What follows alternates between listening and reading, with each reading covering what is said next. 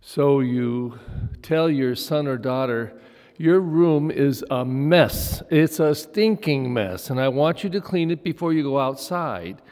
So they close the door, and you saw in there were half-eaten pizza, there was a glass of soda with half of it in it. It was disgusting. And in 15 minutes, they're all done. Okay, Mom, I'm done. Can I go out? And say, oh, yeah, sure, go out. And you look inside the room, and it's amazing. Until you look under the bed, and everything is under that bed, even the half-eaten food. Technically, they cleaned the room, at least on the surface. Sure looked good, but they didn't do it right at all, and actually it was disgusting the way they left it. The scriptures today look at things technically and then at the real meaning. And this first reading, this is just, it's a gem from Isaiah.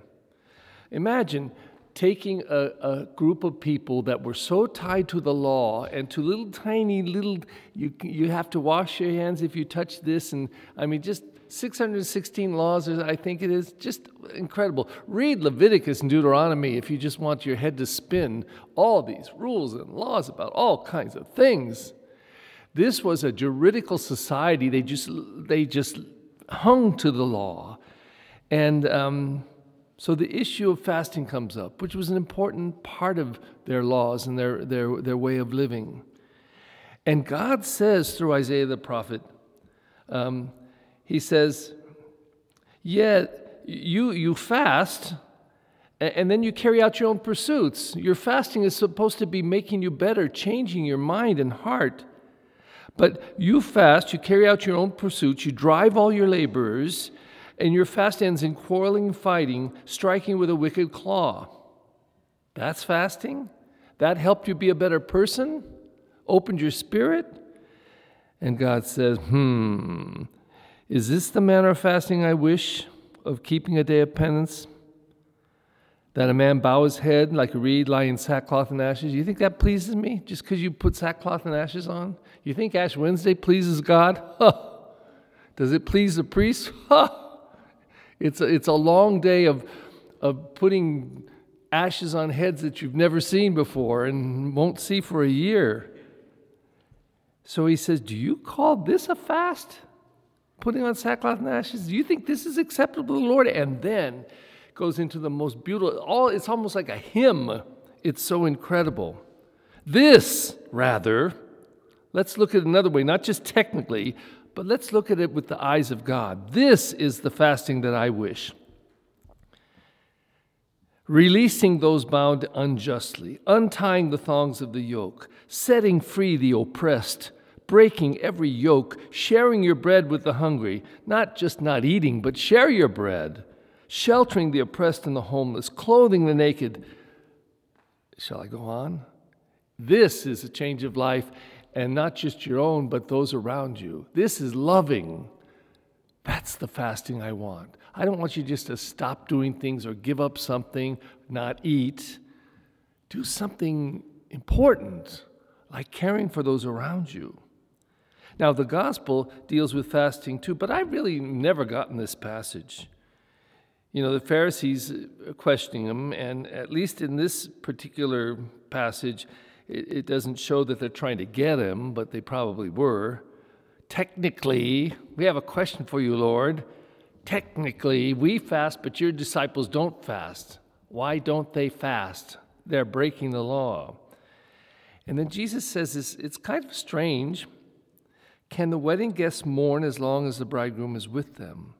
The days will come when the bridegroom is taken away from them, then they will fast. I suppose he's telling about his coming death. I suppose he's talking about appreciating that salvation is in their midst and they're reveling in that. Keep your eyes focused on that. But fasting, yeah, it's important, but there's something more important going on right now. I'm not exactly sure what it means, but I think it's that. And that's a good thing to raise for them, because unfortunately the scribes and Pharisees had right in front of their eyeballs right in front of their eyeballs, they had Jesus the Christ, and they couldn't recognize it. So, what does that mean for us? What do we do with our day and all of our relationships, really? What if we spent an hour in prayer in this church? An hour in prayer, serious prayer, and then walked outside and saw someone near our car. Would you get away from my car? How dare you get that close to my car? And you just spent an hour in prayer. Technically, we were very religious, but it didn't do anything. I remember, I'll never forget it. This is one of those things, 44 years ago, 45 years ago, one of the guys that was 2 years ahead of me in the seminary, very funny, in the music department with me. And I just finished playing the organ for the Mass, and we just finished communion, and we're walking out, and the person in front of me, and this guy, Art, was next to me, but the person in front of me was chatting with the person next to him when the guy stopped in front of me, banged into him accidentally. He didn't do it on purpose. And this guy turned around and said, "Will you watch where you're going?" He's in the chapel. "Would you watch where you're going, you stupid idiot?" And Art said to him, "The blood of Christ is still wet on your lips, and that's what you say?" Technically, just received the Lord, but didn't seem to do too much to this person's spirit. They went viral, crazy. So today we get the chance to apply it to ourselves, Technically, we're spending this wonderful half hour with the Lord in prayer, receiving Christ, eating and drinking of the Lord. So the question becomes, what does that mean to us? The bridegroom is with us. We're not fasting, we're feasting. We're feasting. What does it mean to receive the Lord and be transformed by God's loving presence? Let us stand and lift up our needs and prayers to God.